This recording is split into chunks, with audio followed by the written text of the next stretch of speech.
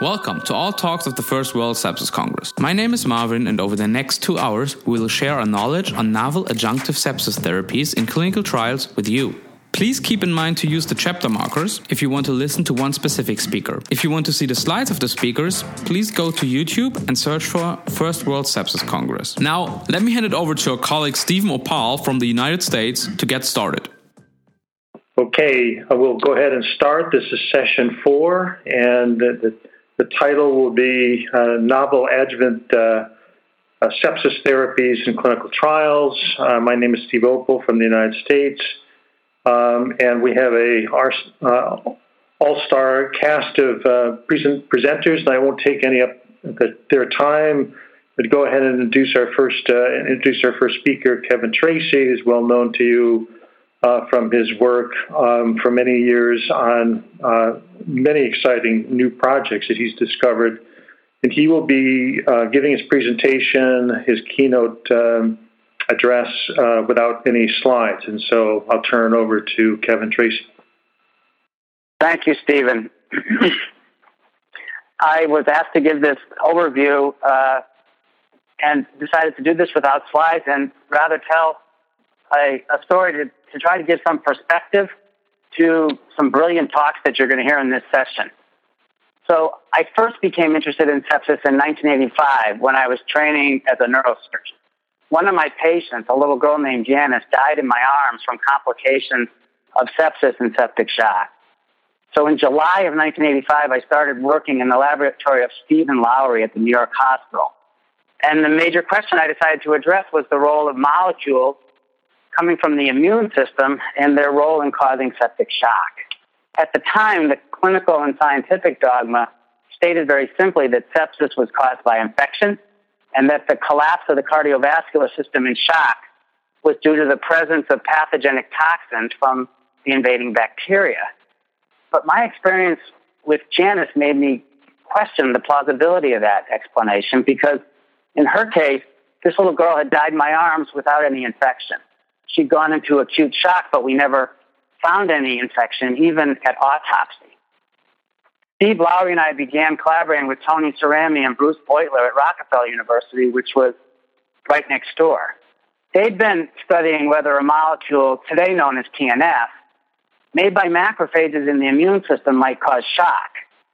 We soon discovered that TNF made by the immune system, not bacteria, was both necessary and sufficient to cause septic shock in a variety of mammals. In 1986, for instance, we showed for the first time that exposure of normal animals to TNF caused shock. A year later, working now in baboons exposed to infusions of live gram-negative bacteria, we showed for the first time that it was possible to prevent acute shock by administration of monoclonal anti-TNF antibodies. So this was the first description of the anti-inflammatory potential for monoclonal anti-TNF antibodies, and it had a tremendous impact on the field of sepsis and inflammation. Most people interested in the pathogenesis of sepsis at that time turned their attention to the role of host molecules in sepsis pathogenesis, with the hope in part of finding additional potential therapeutic targets. This virtual explosion of interest in methods and strategies to block specific cytokines spawned a new industry based on treating inflammation with monoclonal antibodies and other biological agents. From the early 1990s, the growth in this industry has been stunning. And today we're witness to a $50 billion industry that currently delivers therapy to millions of patients with rheumatoid arthritis, inflammatory bowel disease, psoriatic arthritis, and other autoimmune and autoinflammatory syndromes based on using monoclonal antibodies against TNF and other cytokines. By narrowly focusing on the molecular basis of shock, it was possible for us to identify a broader role of TNF in inflammation. But the role of TNF in chronic diseases, which can be targeted with biologicals and monoclonal antibodies, is quite different than the acute release of TNF that causes shock. Overproduction of very high levels of TNF in the amounts that are sufficient to cause acute shock is a short-lived phenomenon in patients with shock. By the time shock's even diagnosed, TNF levels in that patient will be long since cleared, and so administration of monoclonal antibodies will have no effect. Acute exposure to toxic levels of TNF also activates other cells to release secondary cascades of pro-inflammatory mediators that can affect coagulation, damage cells, and tissues. And these secondary mediator cascades are not interrupted by blocking just one cytokine, as blocking TNF would be in the case of septic shock. So in thinking about this clinical situation, and knowing that many patients with severe sepsis do not develop over acute septic shock, in the mid-1990s, my colleagues and I began thinking of alternative explanations. Haiqiu Wang and I began searching at the Feinstein Institute for other molecular mediators of sepsis syndrome that could account for epithelial barrier failure, organ damage, and death in animals without overt signs of shock. This search culminated in identifying a molecule then known as a nuclear housekeeping protein, or HMGB1. We found that HMGB1 levels accumulate for days or weeks after the onset of sepsis, and that high levels of this molecule cause epithelial barrier failure, immune dysfunction, and organ damage that can culminate in death. We developed polyclonal and monoclonal antibodies to block HMGB1 and found that it was highly protective in animal models of sepsis, even when we started administering treatment downstream of early cytokine-induced cascades. So today we understand that HMGB1 is the first well-characterized host molecule that is sufficient and necessary to cause clinical signs and symptoms of sepsis without shock. And so by the early 2000s, we had a clear insight that specific molecules, cytokines, produced by the immune system, not bacteria, are necessary and sufficient to cause specific clinical syndromes as diverse as acute shock and lethal sepsis. TNF can cause acute shock and tissue injury. HMGB1 can cause organ damage and epithelial barrier failure without overt shock. So, as most of us have understood for 30 years or more, and many of us continue to understand, there are two important principles to be considered in studying possible therapies for sepsis. One is that sepsis is a complicated syndrome in which no single factor operates independent of all the other signaling cascades. Second is that sepsis also occurs in many patients with no clinically discernible or identifiable infection. Today's research is particularly important to understanding these two principles based on recent advances in the molecular mechanisms of sterile sepsis. Our advanced understanding of molecular signaling mechanisms in the immune system actually offers an explanation for findings that used to be viewed as paradoxical. The major advance, arguably, is understanding that sepsis signs and symptoms occur by activation of pattern recognition receptors, and that these receptors can be activated by products of pathogens like endotoxin in the case of gram-negative bacterial sepsis, and that these very same receptors can be activated by HMGB1 and other host molecules that are made by mammalian cells, as occurs in the case of sterile sepsis. Specific cytokines signal through specific receptors. In the case of TNF, activation of TNF receptors causes shock and tissue injury. In the case of HMGB1, HMGB1 binds to and signals through a family of pattern recognition receptors, several of which contribute to epithelial barrier failure and organ dysfunction. One of the most important HMGB1 receptors is TLR4, which is also the cognate receptor for endotoxin. In elegant studies led by Wan Yang and Ulf Anderson, HMGB1 binds MD2, the binding partner to TOL4, and HMGB1 binds with the same affinity that endotoxin binds MD2. The HMG-MD2-TOL4 complex activates the release of TNF and other inflammatory factors that damage membrane integrity and disrupt barrier functions. Now, the potency of activation by HMG is an order of magnitude less than the potency of TOL4 activation by endotoxin, but it's a highly conserved biological mechanism. Why would the host have such a mechanism in which essential cell proteins like HMGB1 cause inflammation and sepsis? Because it's an effective way to activate inflammatory responses that are necessary for tissue repair. and to benefit from protective mechanisms during sterile injury, even in the absence of infection. So, for instance, during ischemia or reperfusion injury, important mechanisms that have been worked out by Tim Bilyar and his colleagues, the activation of HMGB1 through TOL4 leads to signaling that influences outcome. So today we have, for the first time in history, an understanding of sepsis and their molecular mechanisms by which sterile injury can lead to clinical sepsis. This is certainly something that provides intellectual satisfaction and is probably gratifying to clinicians who have struggled for decades explaining to family members cases of sepsis where they couldn't find an infection and patients with all the signs and symptoms of lethal sepsis. So, like in my own case of Janice, it's a 30-year story that seems to be pointing us in a good direction.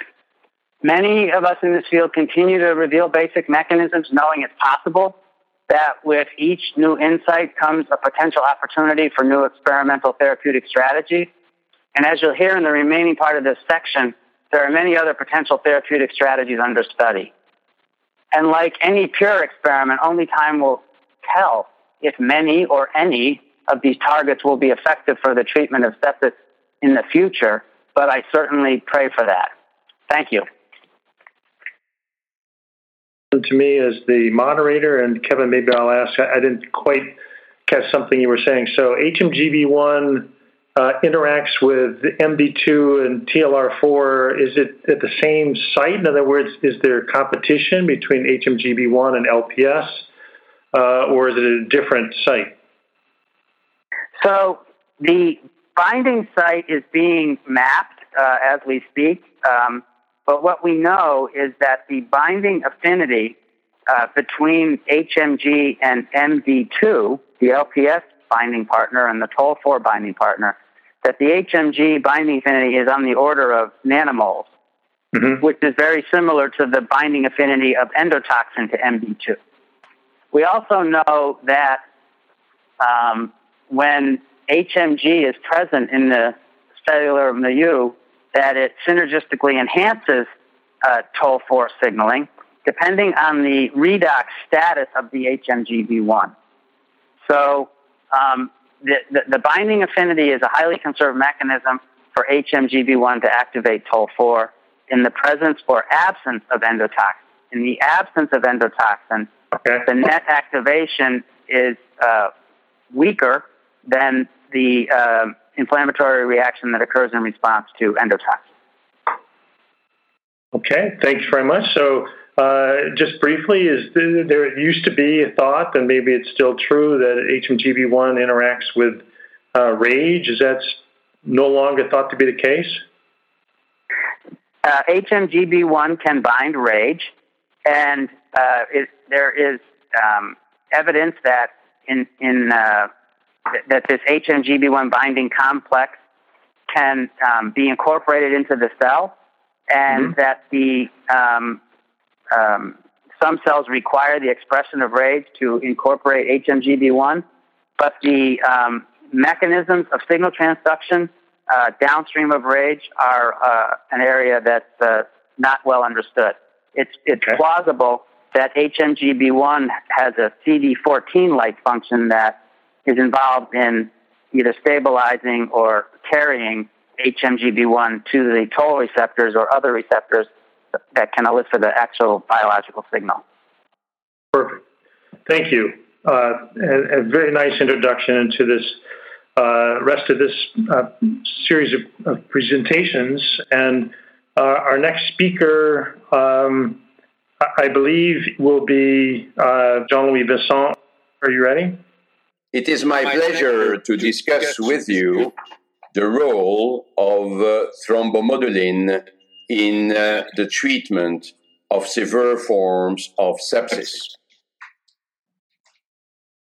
When we speak about the treatment of sepsis, we must consider three different aspects: infection control, hemodynamic stabilization, and what I call the modulation of the sepsis response. That is where thrombomodulin can potentially find a place. We have learned several things in recent years about the conduct of clinical trials. And one important option is to try to protect the endothelium. We learned that in sepsis, the microcirculation is often altered. Already at time of the development of activated protein C, we understood the interaction between coagulation and inflammation in the development of organ failure. Clearly, there is an association between biomarkers of endothelial injury and hypocoagulability in septic patients. This is a figure illustrating the potential interaction between thrombomodulin and activated protein C in the pathophysiology of sepsis. We found that activated protein C may help patients to survive from sepsis. We had difficulties to identify the right patient because there was no biomarker really used in this particular study. We know that a subsequent study, another placebo-controlled study, was totally negative. No improvement in outcome whatsoever, and this second study had quite significant problems. We heard how activated protein C may work, and we have over the years understood that the mode of action is more complex than just the interaction between coagulation and inflammation.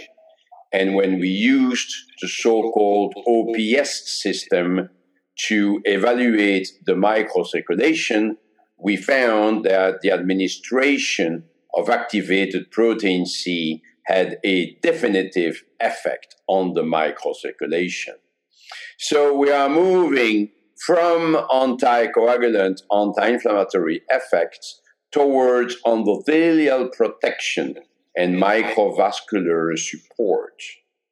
Among the natural anticoagulants, thrombomodulin works in close association with protein C on the coagulation system, and they can act together on the microvasculature.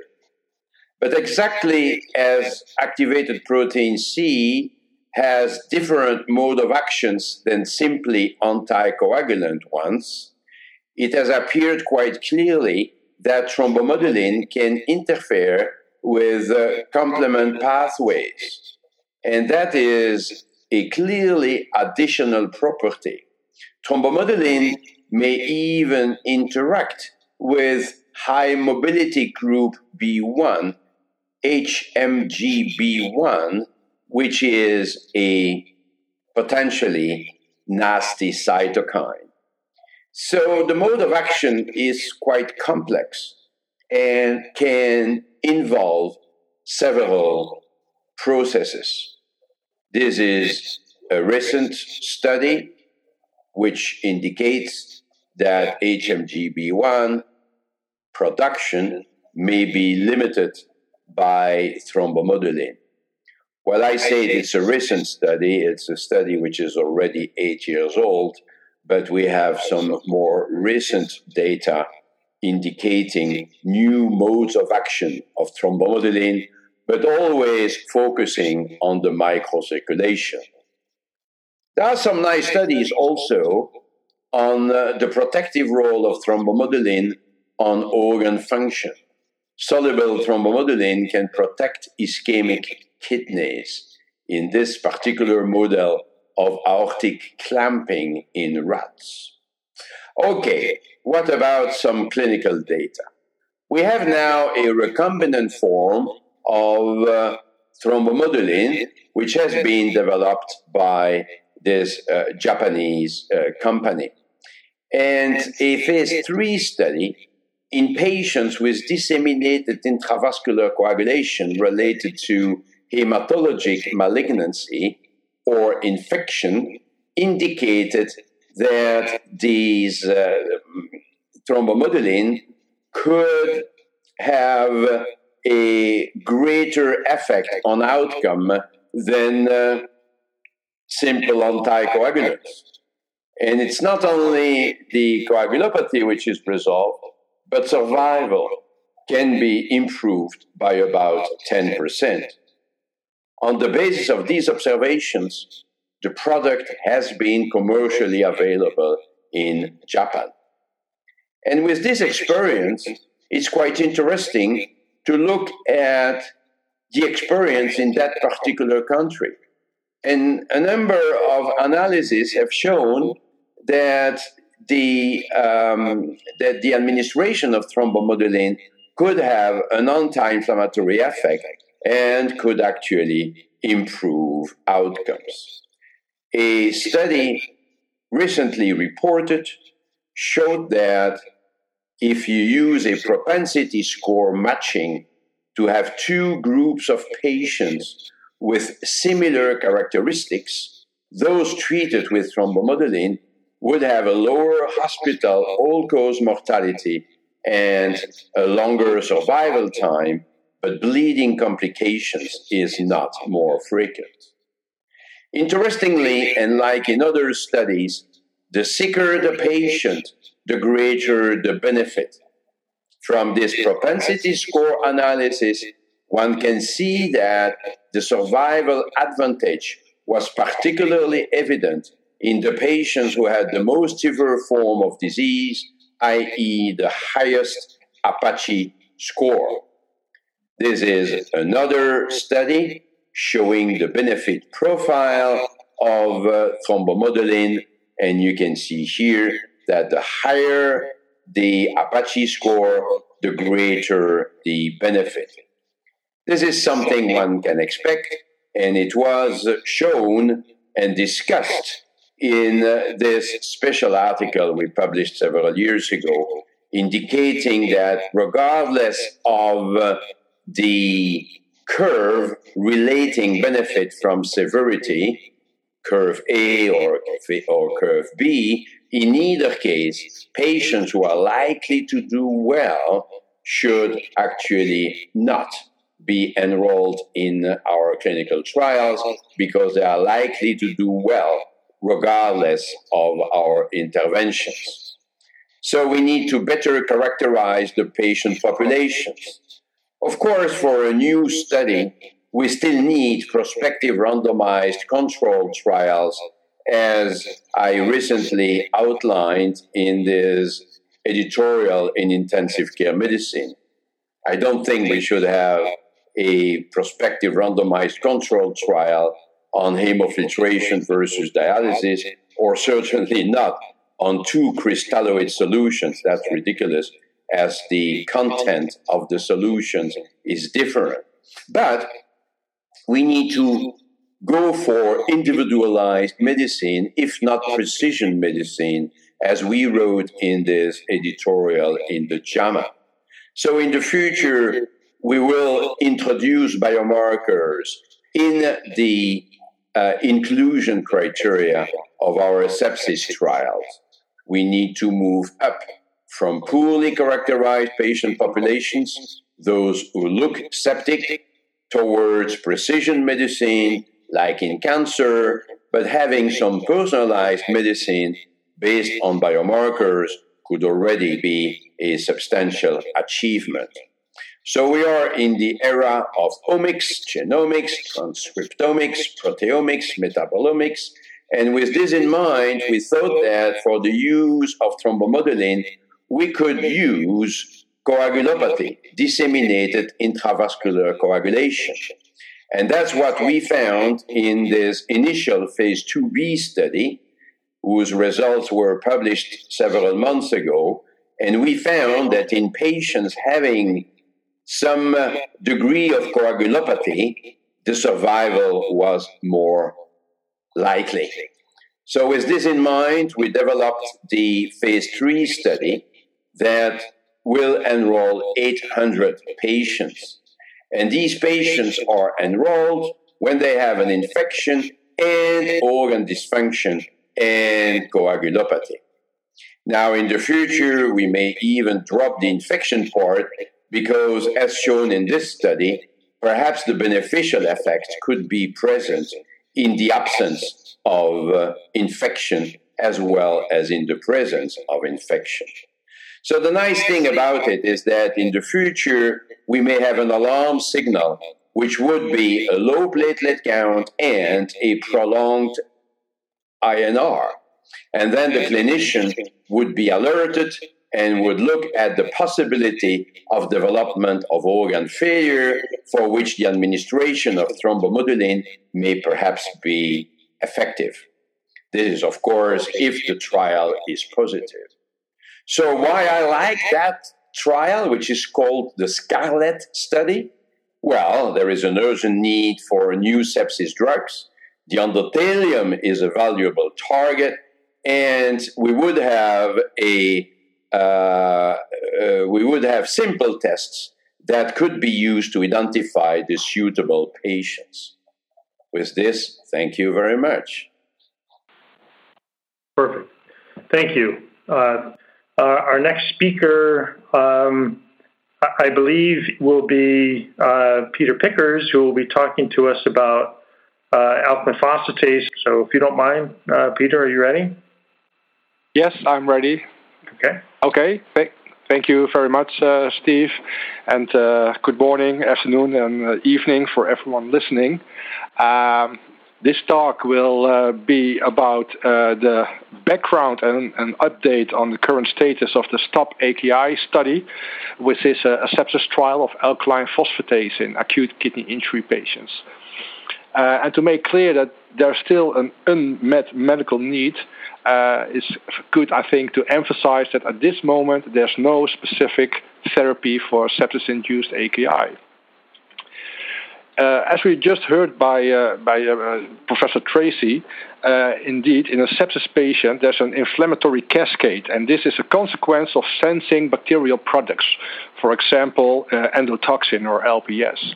And this starts a cascade, and that might lead to organ dysfunction or even death. The interesting thing is that alkaline phosphatase, that everybody knows as a function of the liver, as an enzyme that you can measure the function of liver, we know it as a detoxifying enzyme, is able to remove phosphate groups from different compounds. And endotoxin also has two phosphate groups. And if you move phosphate from LPS, it no longer incites the inflammatory cascades, but it actually works as an antagonist. And thereby, possibly, less pro-inflammation will be there, and people might benefit from that. So alkaline phosphatase was tested as an anti-sepsis drug to start with. We tested if alkaline phosphatase had direct beneficial effects in renal cells. And to do that, we took urine from healthy volunteers and we isolated proximal tubal cells from this urine and cultured them. And these culture cells were then exposed to alkaline phosphatase and endotoxin, and we measured cytokines as a measure of their innate immune response. And what we found that indeed, if you expose these renal cells, not immune cells, but renal cells, to endotoxin, they do mount an inflammatory response with a release of pro-inflammatory cytokines. And if you do that together with alkaline phosphatase, you can inhibit this release of pro-inflammatory cytokines. So this was a positive study. In addition to endotoxin, there are different compounds that could also be dephosphorylated. For example, ATP. And as you might know, ATP itself is released from cells during sepsis, and in the extracellular compartment, ATP is pro-inflammatory and is injuring other cells. But when phosphate is removed from ATP and it is then converted into ADP, AMP, and finally adenosine, adenosine exerts anti-inflammatory properties and is tissue protective. So again, we measured in the supernatant of these experiments the purines, and indeed we found that exposure to endotoxin released ATP from these cells, and if these cells were also exposed to alkaline phosphatase, less ATP was produced and more adenosine. So it's not only endotoxin from which a phosphate group can be removed, but also from, for example, ATP, an endogenous danger signal, which could explain these anti-inflammatory beneficial effects. So both mechanisms might be occurring, or we do not know at this moment which one is more important. So the clinical data is from several small phase 2 studies. And the very first study was conducted in 2007 in 36 patients with sepsis. And these patients were treated with bovine alkaline phosphatase or placebo. And what we found in these 36 patients, that 16 patients with AKI at baseline tended to have a lesser need for dialysis in the AP-treated group. And in those patients, 20 patients did not have AKI at baseline. The occurrence following inclusion of the study seemed to be less in those patients treated with alkaline phosphatase. And we also measured markers of tubular injury in the urine of these patients, and we found similar things, renal protective effects of alkaline phosphatase. So based on this promising data, a second phase 2 study prospectively was designed, and now focusing on sepsis patients with early AKI. And again, bovine alkaline phosphatase treatment was given, now for 2 days, and treatment was followed up for 28 days. And the combined primary endpoint was endogenous creatinine clearance, renal replacement therapy by incidence, and also by duration. And this combined endpoint was statistically significant in the group that was treated with alkaline phosphatase. So as you can see in the graph, is that all patients had a lower endogenous creatinine clearance, but those patients that were treated with alkaline phosphatase made a more shift recovery, and less patients needed dialysis, and in those patients that needed dialysis, only for a shorter period of time it was needed. So this was a second positive study focusing on the kidneys in sepsis patients. So based on all this data, the producer, the company that produces alkaline phosphatase, AIM Pharma, has decided to make a human recombinant alkaline phosphatase. And this recombinant alkaline phosphatase is from two sub-isoforms of the enzyme. One is the placental alkaline phosphatase, and two is the intestinal alkaline phosphatase. And why did they do that? Because the placental alkaline phosphatase has a very long half-life, but it's not really active, while the intestinal alkaline phosphatase has a shorter half-life, but has a very high biological activity. So by combining the catalytic and crown domains of these two enzymes, they combined this and made a recombinant alkaline phosphatase that is very active and at the same time has a very long half-life. The trial design from the STOP AKI group is as follows. Patients with a diagnosis of sepsis and an early diagnosis of AKI are randomized at the first part of the trial in 4 groups, because dose dependency was also one of the interests. So 1 placebo group and 3 different doses. And again, endogenous creatinine clearance was measured for the first 7 days, and also renal replacement therapy. So in the meantime, we are now in the second phase of the trial with only 1 dose versus placebo. Well, why did they choose those 3 doses? Well, from the sensitivity analysis from the previous trials, it was found that an alkaline phosphatase concentration just above 270 units per liter appeared to be mostly associated with beneficial effects on the kidney. So the lower dose was chosen in a way that the trough concentration would be below this threshold, while the middle dose was just above that, and the highest dose was very much above that dose for a long period of time. And as you can see, in the highest dose, the concentrations of alkaline phosphatase that are obtained in these patients is above 10,000 units per liter. So it's extremely high alkaline phosphatate levels that are reached in these patients.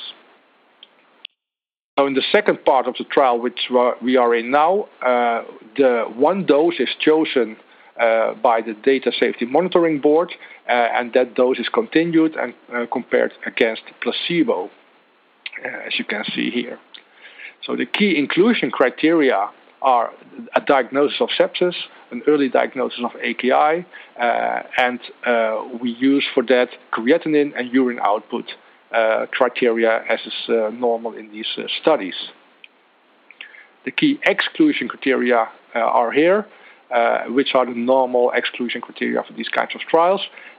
In addition, because renal replacement therapy is the key secondary endpoint, patients already on RRT or anticipated to be treated with RRT within the 24 hours anyway are not allowed to be enrolled. The primary endpoint is creatinine clearance, and the key secondary endpoint is requirement for renal replacement therapy. And there are many other secondary endpoints that are listed here. This is an international trial. These are the countries that are participating in this trial. And at this moment, 200 patients are approximately enrolled.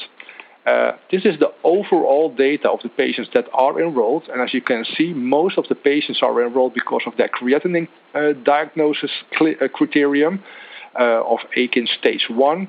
And some much less patients for the urine criterion. So almost 80% are in stage 1 AKI. And then the time between the diagnosis of AKI and the first administration of alkaline phosphatase is 21% within 6 hours, 36% within 12, 30% within 18 hours, and another 13% in 24 hours. So we are actually very happy with this because this will allow us to do an other analysis, a post hoc analysis, to see what the importance is of timing and that the patients that are treated very early might be have a better therapeutic effect compared to the other ones. When 100 patients were included, the Data Safety Monitoring Board advised to continue the trial as is, and at this moment, as I said, 200 patients are approximately included, and we need another 100 patients approximately to complete this trial. So in conclusion, recombinant alkaline phosphatase is a potential new treatment option for sepsis patients with acute kidney injury. In all the healthy volunteer doses and the previous studies that were done, there were not any safety concerns. So at this moment, we are not aware of any side effects, as a matter of fact, so far. And it is anticipated that the STOP AKI trial will be completed at the halfway next year, and that the reporting is expected end of 2017. And with that, I thank you for your kind attention. Thanks very much, Peter, for this very nice review and very interesting data. So I appreciate your doing so. I have a couple questions, if I may. So first is, could you elaborate a bit as to the explanation for the renal protective effects as opposed to other tissue beds? It's not immediately obvious to me why it would be prominently affected in the kidney. There's TLR4 expression in renal tubular cells, and that may be an explanation. But do you have any other explanation for the renal protection, and specifically as opposed to other tissue beds? Yes. Well, the focus on the renal level is mainly because of we started out this way and we found these effects that were most pronounced. But as a matter of fact, also in the previous small phase 2 trials, we found that also the patients treated with alkaline phosphatase had a lower duration of mechanical ventilation. So in this trial that we are conducting at this moment, We are also paying attention to pulmonary conditions and mechanical ventilation conditions to see if we can confirm this effect. And this is of interest because also in the lungs, alkaline phosphatase is of importance because you're constantly inhaling endotoxin and other toxic compounds. So you can imagine that an alkaline phosphatase that is detoxifying those things might be of benefit. So possibly there are also beneficial effects on other organs. And in the previous trials also we measured circulating biomarkers of inflammation, so cytokines, CRP, etc. And indeed we found those patients that were treated with alkaline phosphatase showed a more swift recovery of their biomarkers. So it's not that it's completely specific for the kidneys. There are several effects that might play a role as well. Okay, so that makes sense. That's good to hear. You might have imagined that the hepatocytes and the Kupffer cells would be particularly benefited by alkaline phosphatase, as much of the LPS clearance mechanisms actually occurs in the liver. So can you look, or have you looked at is there any evidence that you have less evidence of hepatic dysfunction when you're using alkaline phosphatase? I think that at this moment we do not have human in vivo data that is pointing in that direction. It's also very difficult because liver dysfunction is even more difficult to make objective, I think, in sepsis patients than renal dysfunction. But what you say is true, and this could be a possibility and is something that would be of interest to find out in animal or in vitro experiments. But we have not done that at this moment.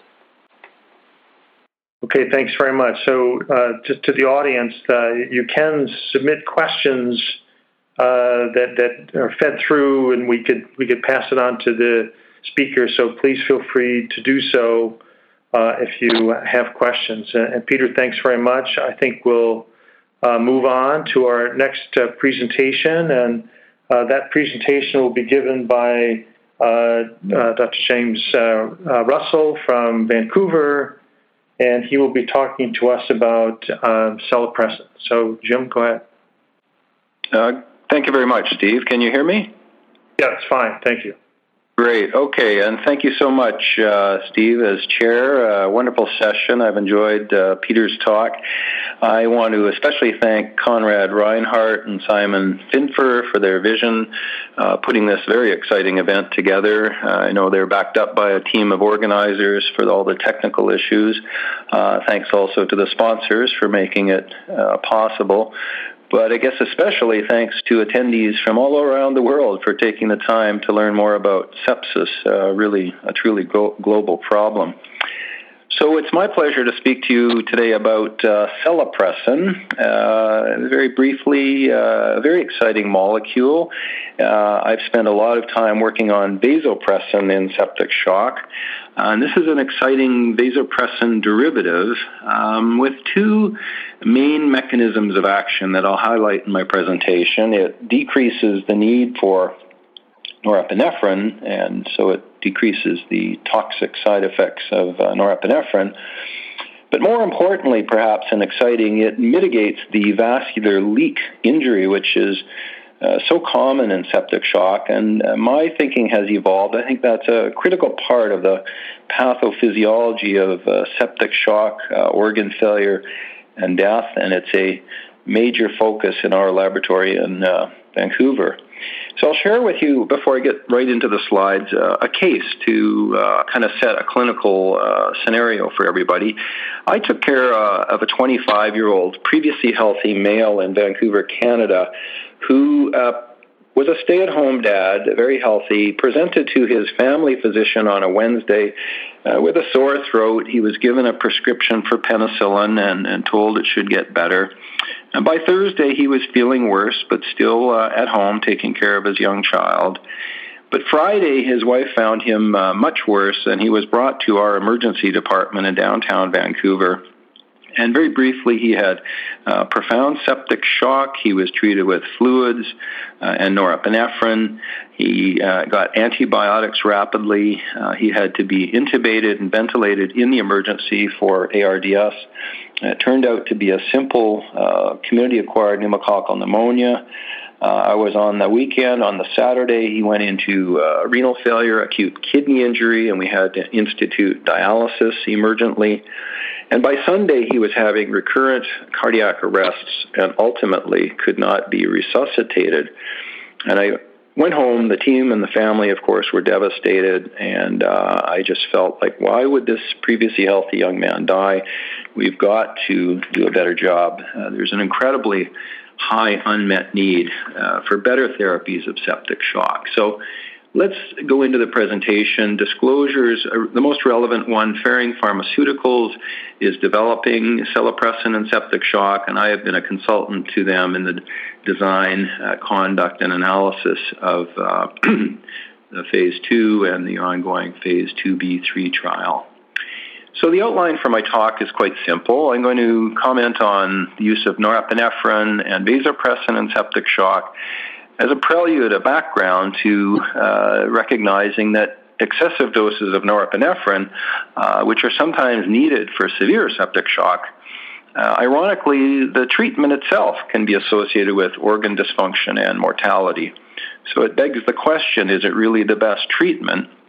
And then that leads to our discussion of celepressin and its dual mechanism of action, decreasing norepinephrine requirements, and so mitigating the organ injury that might be due to norepinephrine, and also moderating this permeability injury or this vascular leak even more than does vasopressin. So I've called my treatment plan when I teach the sepsis six-pack, A, B, C, D, E, F, airway, breathing, circulation, drugs, evaluate and fix the source of sepsis.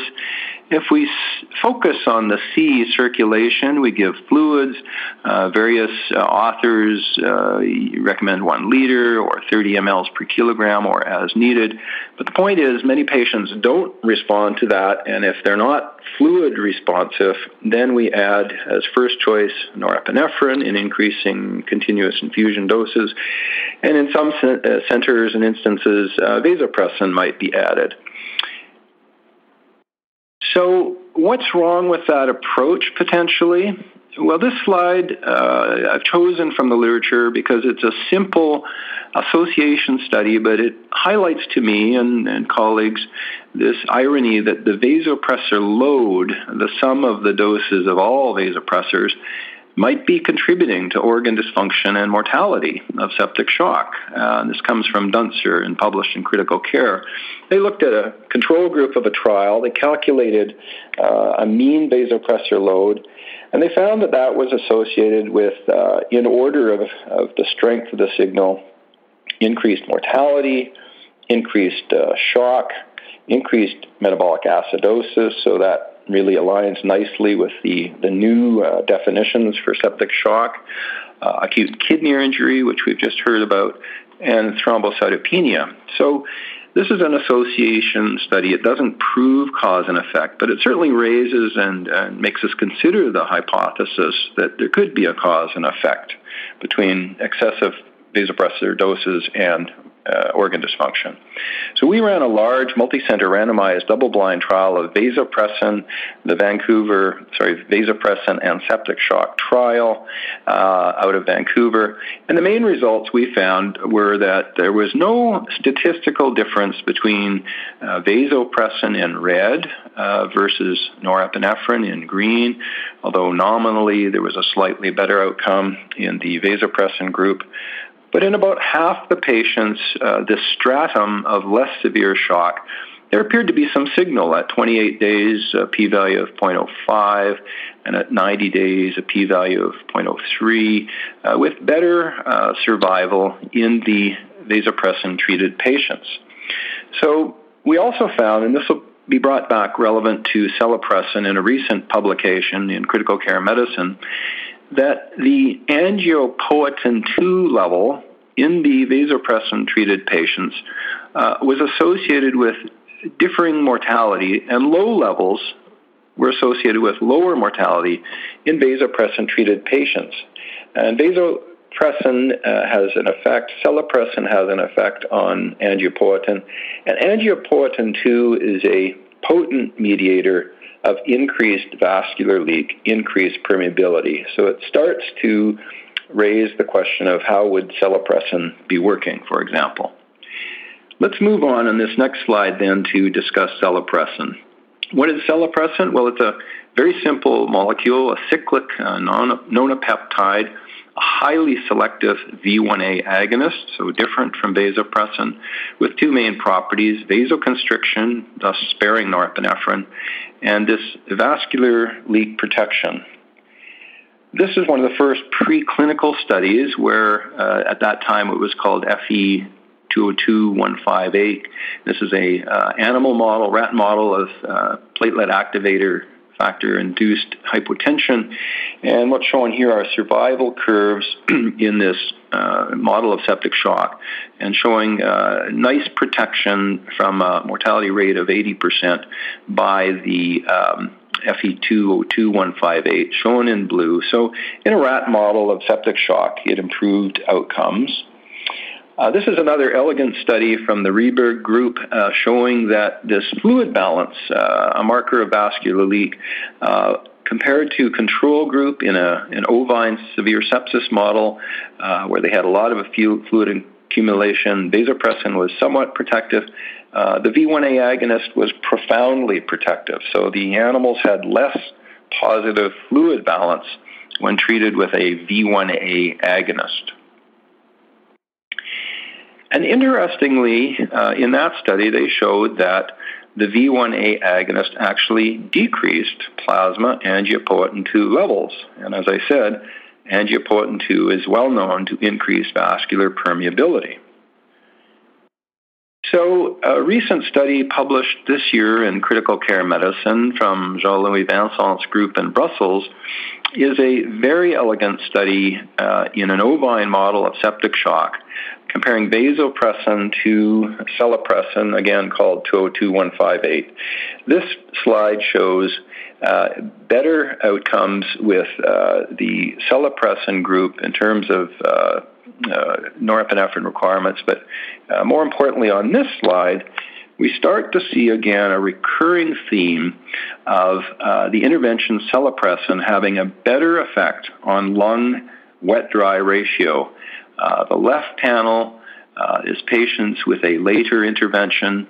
The right panel shows, not patients, but the animals with an earlier intervention. If we focus on that right panel, we can see AVP had very little effect in this elegant model, but celepressin had a very profound effect when given early in these animals with septic shock. So permeability is complex. It's been nicely reviewed in the New England Journal of Medicine by Lee and Slutsky. I think it's safe to say we don't yet know the mechanism of how celepressin works, and that's an area of active investigation at this time. This is a phase 2 trial, then, of celepressin in septic shock. I was honored to be the principal investigator. And what this was a randomized, double-blind, placebo-controlled trial of celepressin versus placebo in septic shock, multi-center. This panel shows the profoundly beneficial effects, dose-dependent, of celepressin on the dose of norepinephrine. The left panel is the cumulative dose over 168 hours, and you can see in green the placebo group accumulating more norepinephrine, the 1.25 nanogram per kilogram per minute, a modest effect, and then the 2.5 nanogram per kilogram per minute, quite a profound effect on decreasing norepinephrine doses. The right panel is the same data, but now shown just as the norepinephrine dose at any given time. And I would like to highlight the main point of this slide to show how rapidly, how very, very quickly norepinephrine doses are decreased with celepressin. And when we think back to this vasopressor load problem, this may be beneficial by rapidly decreasing norepinephrine dose requirements. Again, these are humans with septic shock, blinded. The next is exciting. This speaks to that second mechanism of action, the possible protection of vascular leak. Same time point out to 168 hours. This time is the fluid overload is calculated as percent fluid overload in the mLs.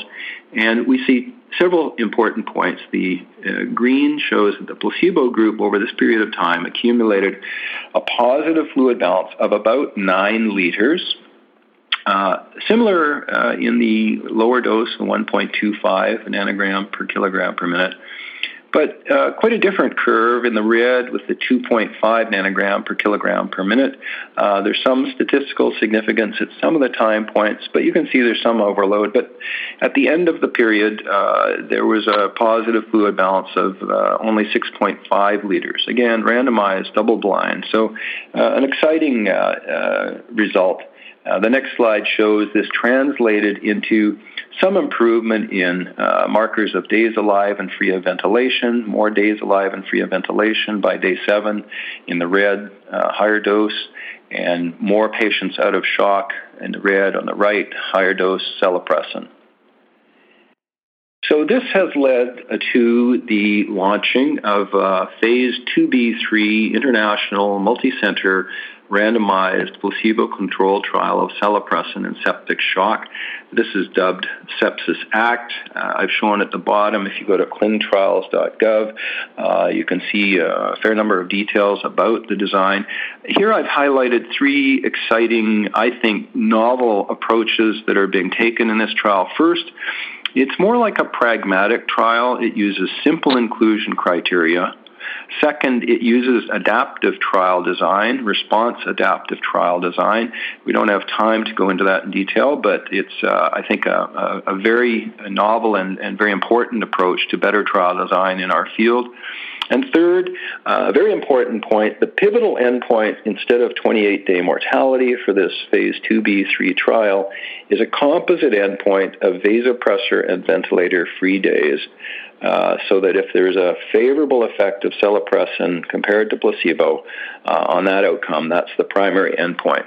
The next slide is a brief summary. The patients are adults with proven or suspected infection, and septic shock is defined as hypotension requiring vasopressor treatment despite adequate fluid resuscitation. Next slide shows the exclusion criteria for the trial. Very similar to previous studies, but I would say a bit simpler. There are fewer exclusion criteria. In particular, some of these are for time. We want to get patients within the first 12 hours from onset of needing a vasopressor. We need them with septic shock, and they can't have had previous or ongoing, acute mesenteric coronary ischemia because of the vasopressor effects of celepressin. Now, the short-term benefit of organ dysfunction improvement, this days alive and free of vasopressor and ventilator-free days, we've done a lot of work looking at this outcome, and we're excited about this publication in Critical Care Medicine, in which we had an opportunity to look at the correlation between the acute 28-day days alive and free of organ dysfunction and how that associates with 1, 5, and 10-year outcomes. The panel's legends are too small to see, but the differences in these bars show essentially that if you have an intervention that decreases organ dysfunction, i.e. increases the number of days alive and free of vasopressors or ventilation, it could lead to better 1 and 5-year outcomes. And so that's exciting. That needs to be proven, in interventional trials, but it raises that question or hypothesis. So in summary, norepinephrine and vasopressin are the mainstays clinically in septic shock today. A high dose or excessive norepinephrine is associated with organ dysfunction mortality. And so we're excited about celepressin as a novel V1A agonist that could be effective because it decreases norepinephrine requirements and it moderates the permeability injury more than does vasopressin.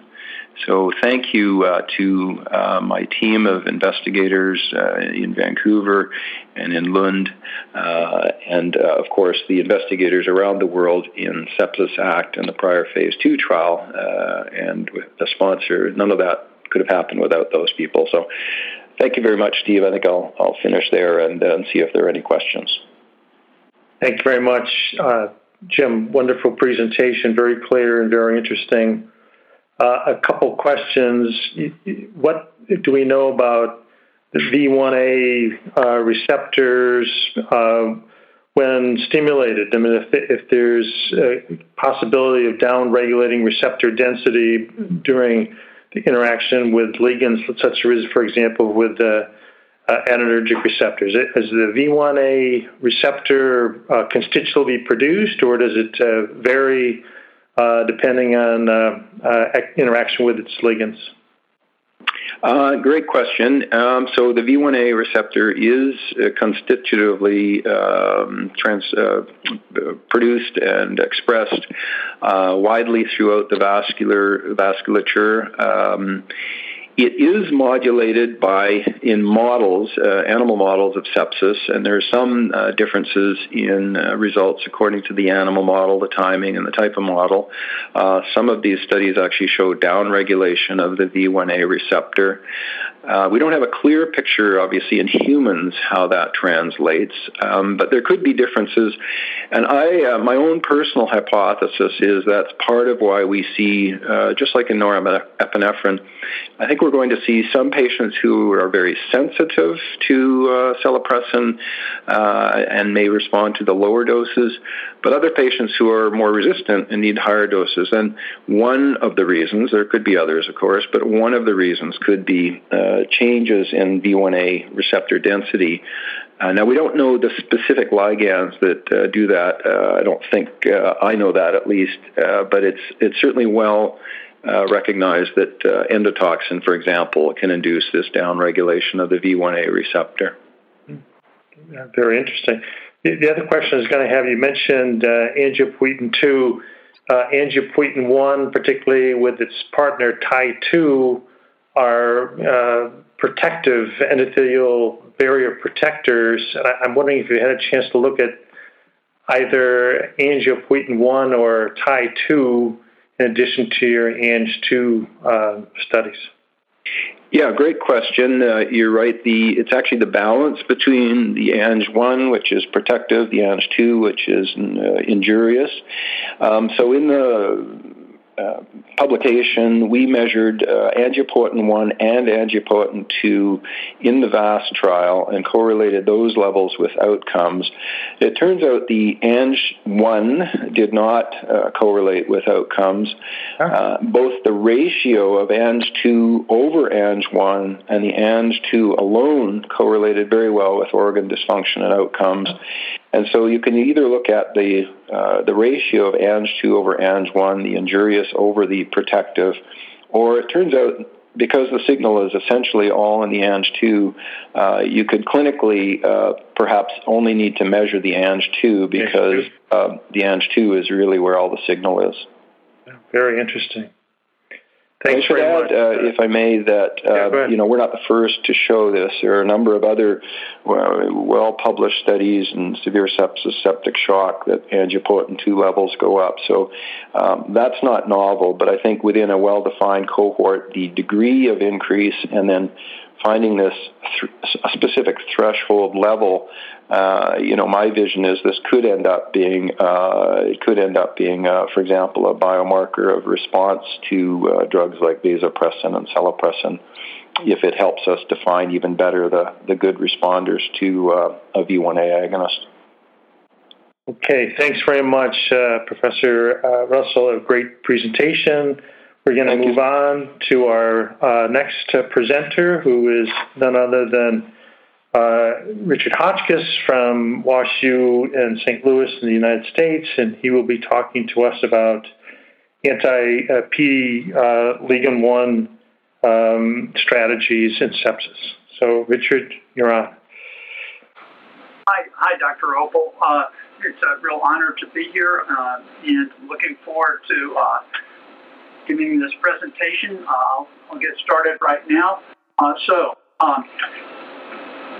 When you look at sepsis and you consider all the trials that have been done in the past 20 years or so, they've basically been directed at blocking inflammation. Here, this first slide shows you that there have been well over 60 trials of anti-inflammatory drugs that have been attempted, and they've been uniformly unsuccessful. This has led to the concept of sepsis as, the graveyard of, pharmaceutical trials.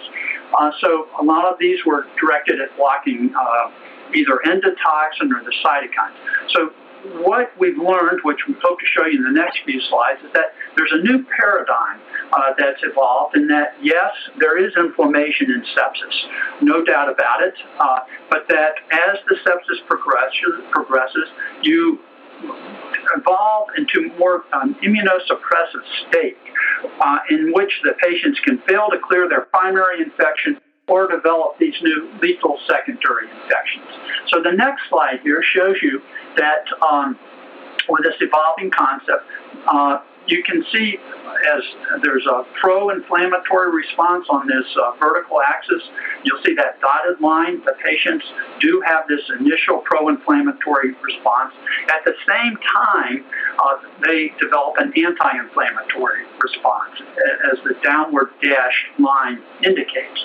Now, when you look at the net sum, initially in the first day to two, that bold, solid black line, you see there's a more pro-inflammatory response. But after 24 hours, 72 hours, the patients evolve.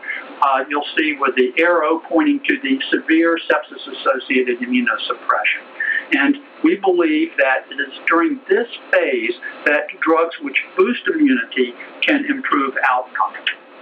So the next slide here shows really what we like to think of. Sepsis is a race to the death between the pathogens and the host immune cells. Here you see, for example, bacterial rods, and there are neutrophils, lymphocytes, and monocytes. The key points to realize is that these microorganisms have mechanisms of incapacitating the host immune system. And the issue is, how do we re-engage the host immune system? And we're going to talk about one of these. So we might be able to get a glimpse about how to re-engage the host immune system based upon what's going on in the field of oncology. This slide here shows in the Science, in the journal Science, the breakthrough of the year was cancer immunotherapy, and it shows T cells on the attack. So why is this important in patients with sepsis? So this is the title of an article. It's a little perspective article in the New England Journal, in which it indicates that cancer and sepsis share common immunologic profiles. It's very paradoxical, but also very logical when you look at what are the mechanisms driving the immune suppression in these states, and why does activating T cells work in cancer and potentially in sepsis. So in both cancer, which is the left hand of those two panels, and an infection on the right-hand panel, there's chronic inflammation and persistent antigenic exposure, which are present. And this drives what's felt to be due to T cell exhaustion, where the T cells don't work well. Okay, so the significance is that immunotherapy that works in oncology may also work in sepsis.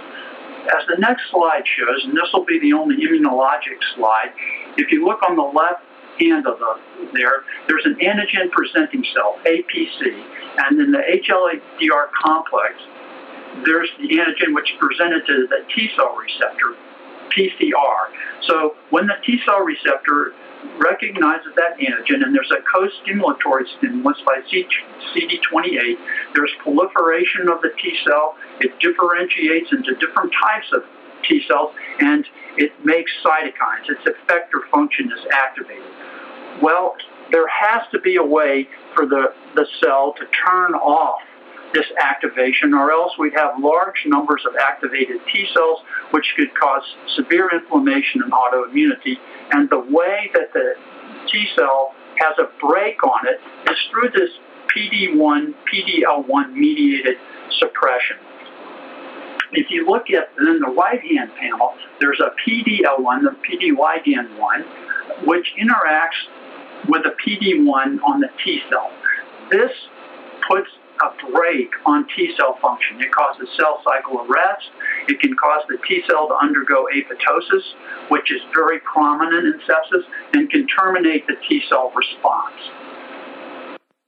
So, is this pathway involved in sepsis? And yes, it does look to be.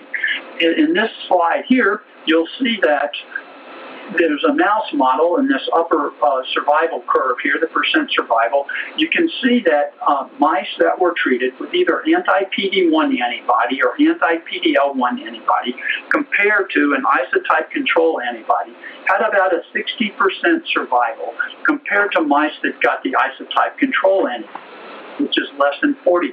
This has been verified in, I believe it's 3 or 4 independent groups now that have shown this exact same result. Now, and when you come to patients with sepsis, it's been shown that there's an increase in the PD-1 and PD-L expression on monocytes and T cells that's associated with this upregulation with a higher incidence of infections and mortality. Furthermore, autopsy studies done from patients that died of sepsis showed increased expression of PD-1 and PD-L1 in immune effector cells in spleens and lung. And if you take the T cells from patients with sepsis and you incubate them ex vivo with anti-PD-1 or PD-L1, you can restore their function to make interferon gamma, a critical cytokine in sepsis, and you can block lymphocyte death. Furthermore, in this bottom slide here, you can see that there's a SNP. There's an alteration in the gene, and this was over 220 patients, I think, where they looked at the genotype for patients with sepsis, and they showed that patients with sepsis that had an alteration in one of the single nucleotides, they had a SNP, have a much higher survival rate, close to 80 to 90%, compared to those patients that had the normal expression, the normal gene here. So, in our next slide here, we show that anti-PD-L1 trial conducted by Bristol Myers Squibb, published in the New England Journal, in which 280 cancer patients were treated. These were patients with a variety of different types of malignancies. They had a reasonably good response rate, similar to many of the other agents. This is one of the hottest areas in cancer now, and which I'm sure you're aware of if you're following the literature of the field. And these patients had, a number of them, durable tumor response. The important point is that 280 patients got this. They got multiple doses. Many of them were treated for months, and the overall safety profile was really very good, generally manageable and consistent with that observed in other clinical trials with antibodies that block this pathway. So here we showed Bristol Myers Squibb is conducting a trial, a multi-center trial of anti-PD-L1. This is on the clinicaltrials.gov. It's a phase 1b/2a randomized, double-blinded, placebo-controlled trial looking at anti-PD-L1 in patients with severe sepsis. This shows the design of the study and where the trial actually is right now. The first part 1 is a single ascending dose design with 25 patients. There's 5 patients in each cohort where they are getting 10 milligrams, 30 milligrams, 100 milligrams, 300 milligrams, and 900 milligrams. Currently, we finished the 100 milligram dose, and the safety, the tolerability, were very they were very appropriate and safe. There were no significant serious adverse effects, and we've moved on starting yesterday to enroll for the 300 milligram and then the 900 milligram. After that, there will be part 2, as you can see there, It's a single-dose parallel design in which there'll be 200 patients getting treated with 100, 300, or 900 milligrams or placebo.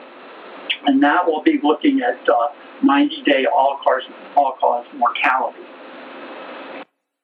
So the risk-benefit ratio, I should also add that, talking about this, as for any of these drugs, there are potential for autoimmune side effects because it does boost immunity. Therefore, patients which are a contraindication is patients who have autoimmune disease and patient with organ transplants. Those patients are not eligible for inclusion into the study.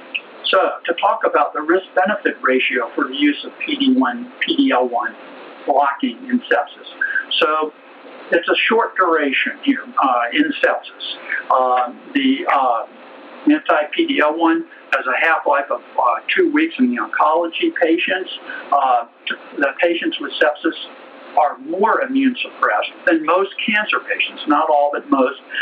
Studies, when you look at viral reactivation, loss of their delay-type hypersensitivity response to recall antigens.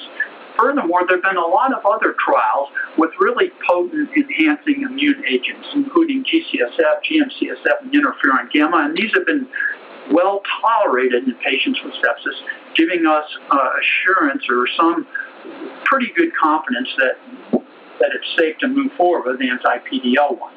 Also, I think it's very important to keep in mind that severe septic shock carries a high 90-day mortality of up to 40%, and therefore not treating these patients also carries a high risk.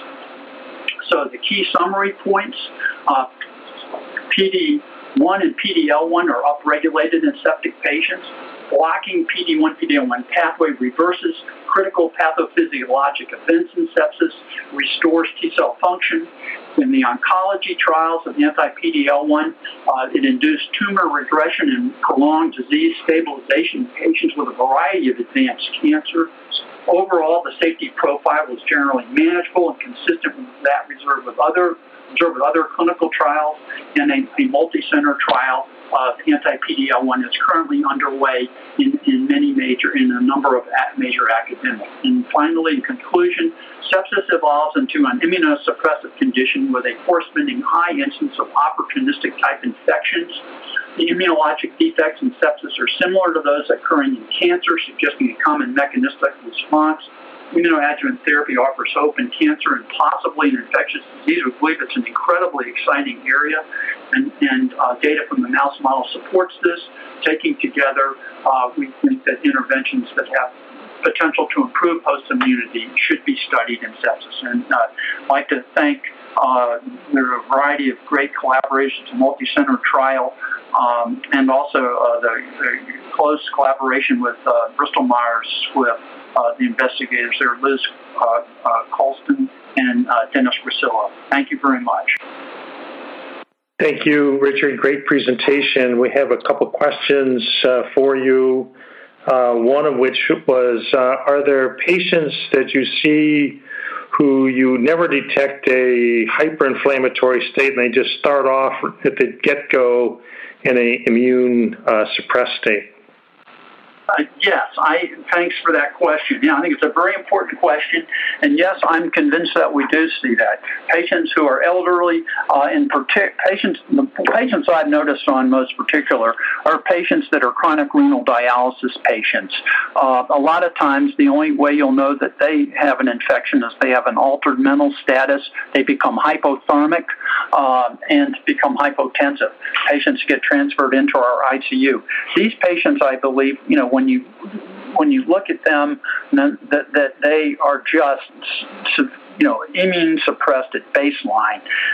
I think they're also the patients that are alcoholics and very malnourished. Those patients. I think a tip off to those patients. I think the whole future, a lot of the future of using immunotherapy in sepsis will be doing the immune phenotyping to know where they are. And I think that there will be patients, when you do this immune phenotyping, you will see their immune suppressed at baseline, and you can safely begin, the immunoadjuvant therapy at that time. I could go on, but I think that hopefully address the hypothermia. I think is one that's a pretty good tip-off for that. Great, thank you. We have another question from the audience. Do you worry that these types of drugs that alter immune surveillance mechanisms for cancer, and could that be a late complication of such treatment? No. So what these drugs that we're using, they're being used as therapies against cancer, and so I don't think they would increase the risk of cancer.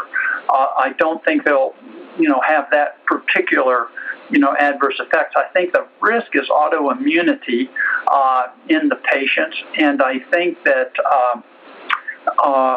with a single dose of drug, or for the short period of time that they're going to be given, as opposed to patients with cancer where they're given much longer, that it's a relatively modest concern for autoimmunity.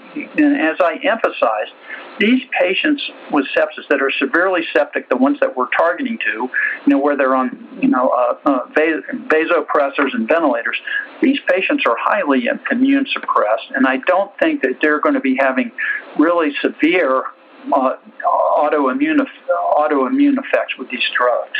Right. Okay. One other question, Richard. Can I assume that measuring PD-1 or PD ligand 1, since they're integral cell membrane proteins, are using FACS analysis? Is it possible? Do any of these proteins become solubilized, and can you measure them in the plasma, for example, to say, well, maybe want to give an anti-PD-1 antibody?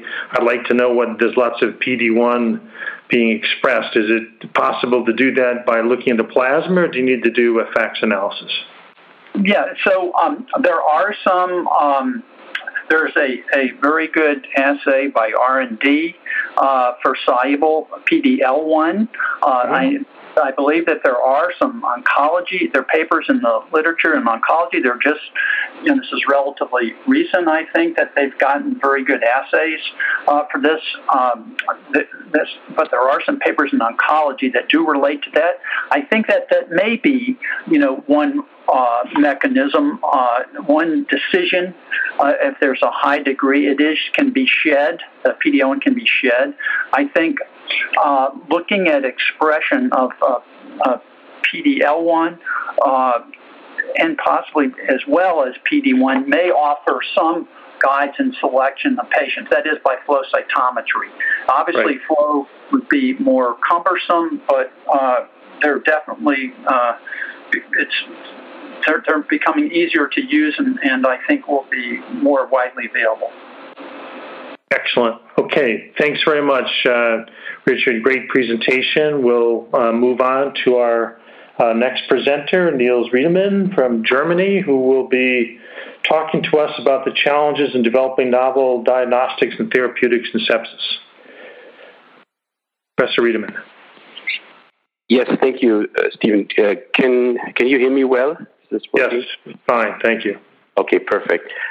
Well, first of all, thank you for hosting this as chairman, and of course, thank you to the organizers. I think this is a great new format, and I see that a lot of people are following, and that's really encouraging. So I have the pleasure today to talk about anti-C5a therapy. And before I start my talk, I would like to talk about conflict of interest. So until last year, I've had the pleasure of being a vice director leading the intensive care unit at the Jena University Hospital, which is the intensive care unit in the department of Konrad Reinhardt, now from his successor, Michael Bauer. So I've been heavily involved in sepsis on the clinician side as an intensivist, but I've also researched that target that I've been involved with now for 16 years, C5a, when I first came to the laboratories of Peter Ward, where I met Renfeng Guo, an excellent researcher, a co-founder of the company that I'm heading today. So simultaneously to leading this ICU, I've also been founder and CEO of InflaRx. So this is where Renfeng and I started a company to bring this anti-C5a therapy to clinical applications. So I'm just about as conflicted as you can be. And I think it's important that everybody knows this. And I think some 12 years ago, I was listening to the first talks of clinicians talking about sepsis and started publishing about why trials failed. And some of the speakers, like Kevin Tracy, giving an excellent overview. And I think I even met Kevin back in the Ward lab when he visited Peter Ward in 2002. And I was fascinated by so much enthusiasm into this field, but so little success. And I think even today, we're not really that much further when you look at it from a patient's perspective. So I have the pleasure today to talk to you about some data and some perspectives from what we have done and where we are. And I would jump right at it. So I just can't spare that. I have to talk a little bit about complement when talking about C5a. I think in the meantime, complement is a lot more known to people because there's one very famous drug from Alexion Pharmaceuticals out there which blocks C5, and it helps meanwhile a lot of patients. So people now believe that complement inhibition, especially in terminal complement pathways, can be beneficial. Now, complement is really one of the most crucial innate immune response weapons or innate immune response mechanisms that we all have. And a complement activation really occurs upon numerous stimuli. It doesn't have to be infections. It can be any type of tissue damage, trauma, burn injury, anything that happens to us that will kind of cause an injury to our cellular integrity is capable of activating complement. And complement activation occurs very rapidly, takes minutes, but it's also occurring over many, many days and maybe even months in some other diseases, as long as this underlying insult to the integrity is still existing. Now, I think an important part is that complement can be activated, but what a lot of people don't realize, when terminal complement activation occurs, that means C5, the central last molecule, is cleaved, then we have C5a, which is the target that I'm talking about today, very, very strong, actually the strongest inflammatory booster that I know of, practically involved in any acute inflammatory response that we've researched. And on the other hand, you have C5b, the much bigger part, which then assembles with other complement factors and in the end can form the so-called membrane attack complex, and that can cause harm to cell surfaces. The idea is that invading microorganisms can be lysed and can be killed by that. So we felt it's very important if we bring such a drug into the sepsis field, we would need to definitely leave that intact. So our drug that we have now under investigation can do that. It's very selective. But before I talk about that, just a few steps back, a little bit thinking about what is complement really doing. So we're in a fortunate position that not only one group, like the Ward group, has researched this. This has been researched by numerous groups in literally many different animal models in hundreds of publications. And basically every group that has researched C5a and C5a receptor inhibition has found the same response. So when we look at the trigger infection, complement activation occurs rapidly, C5a will be produced. And C5a, as I mentioned, has this boosting function. So what does C5a do? It attracts neutrophils, white blood cells, and activates them extremely strongly. So they produce oxygen radicals and release aggressive enzymes. Those two mechanisms are very tissue damaging. C5a is also heavily involved in practically the entire cytokine network generation, boosting IL-6, TNF-alpha, IL-17, many pro-inflammatory mediators. So if you take C5a out of the picture, you will get a dramatic reduction of numerous of cytokines, and you will have a direct influence on cell-damaging mechanisms. And this is just a snapshot of the ones that have been found. And the clinical consequences are cardiovascular shock, cellular damage, the typical edema formation, organ failure. So the idea is when you intervene and you intercept C5a early, then you may prevent this tissue and organ damage and you may help. And this is very well supported by basic research in animal models. Now, I just want to give you one idea about this drug that we are researching now, IFX-1, that has been generated internally in InflaRx. And so this is a work that we conducted with a group of a very well-known professor in China, Professor Zhou, and his colleague Sun et al. They did this work with us together in cynomolgus monkeys. So these were not cynomolgus, but also non-human primate monkeys. These were African green monkeys. And what we found when we infected these monkeys with the new avian flu virus, H7N9, which is not quite as aggressive as the former global threat avian flu virus, H5N1 or other viruses, but it causes a significant cellular damage in the lung. And we were able to treat monkeys right after inoculation with relatively high amounts of that virus that are necessary to cause an infection. And we dramatically reduced the tissue damage, but interestingly, we also dramatically reduced, which is difficult to see, but the viral load in these monkeys. And so this is, of course, a pneumonia model, but it shows you the potency when you are early treating in such a complex model like a acute viral lung injury model. Now, I want to talk about the first phase 2A trial that we just conducted and finished this year with this drug in septic patients. And the science trial studying complement inhibition in early, newly developing sepsis. The primary objective of the trial was to assess pharmacokinetics and pharmacodynamics of the drug, because it's never been put into patients before. And we want to characterize safety and tolerability, of course. So we chose different dose regimens. Secondary objective were, of course, to preliminarily assess the efficacy of IFX-1 on clinical surrogate endpoints, and to also generate data for PK/PD modeling, and to evaluate the differences in subgroups of patients with pulmonary or abdominal infections. Now, before I go into detail, I would like to come up with a slide that you have seen this way or similar many, many times maybe before, which has been generated originally by Professor Hotchkiss and his team. And I'm very honored and happy to speak right after him, because I hope he's still listening. But when I saw that back then, I thought, well, this is really what we've been talking in the lab for a while about, that you may be following an immune response.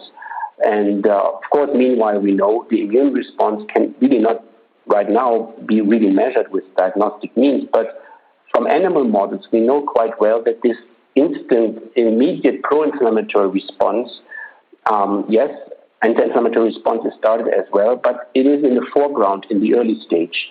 And then you may enter an immunosuppressant phase, and the red line you see here shows you maybe an immune competent younger patient that could look like a green line when you go into a more compromised older patient. And if you had immune suppressed patients, you would probably not even see a pro-inflammatory response. But when you look at all the trials that have been conducted in the sepsis field, the typical inclusion time points were about, I would say, 24 to even up to 72 hours after screening. So the right gray bar is really where the majority of patients have been recruited into clinical trials. So what we wanted to do is shift that, bring that gray bar to the left, and include only patients in the very early stage. Now, before I show you just a few data here, I would like to at least share with you whether or not that concept makes any sense. And I think the next slide, I'm particularly very, very happy to be able to present that to you. So this is just the control group. It's just a few patients. It's the control group. So we're just looking at interleukin-6, interleukin-8, IL-10, and TNF-alpha measurements. And you see, this is just the values we measured in our patients right after we started enrolling the patient. And the patient was enrolled 3.5 hours after screening, which we feel is a record in the field. And we set out to do that just so we are early enough. And when you just see the gray bars again, where patients have been typically recruited with anti-inflammatory drugs, where sometimes 80% of the target has disappeared already, then you wonder if that concept that that I just laid out to you may make sense, and if you should have not tried anti-inflammatory drugs really earlier. And so this was the fundamental idea we had. And now I would like to show you just briefly, we had 3 dose regimens, 2 times 2 milligram per kilogram, 2 times 4 milligram, and the high dose was also 4 milligram, but given three times at 0, 24, and 72 hours. So we had the corresponding placebo group. The ratio for enrollment for placebo was 2-to-1, and the study drug was an IV infusion over 60 minutes. So we screened 76 patients, 4 were screen failure, 72 and finally randomized. And you see those 4 arms: placebo, low dose, medium, and high dose. And you see that, of course, these are very low numbers. It's a phase 2A trial. This is not designed or powered to show clinically meaningful differences in clinical outcome parameters.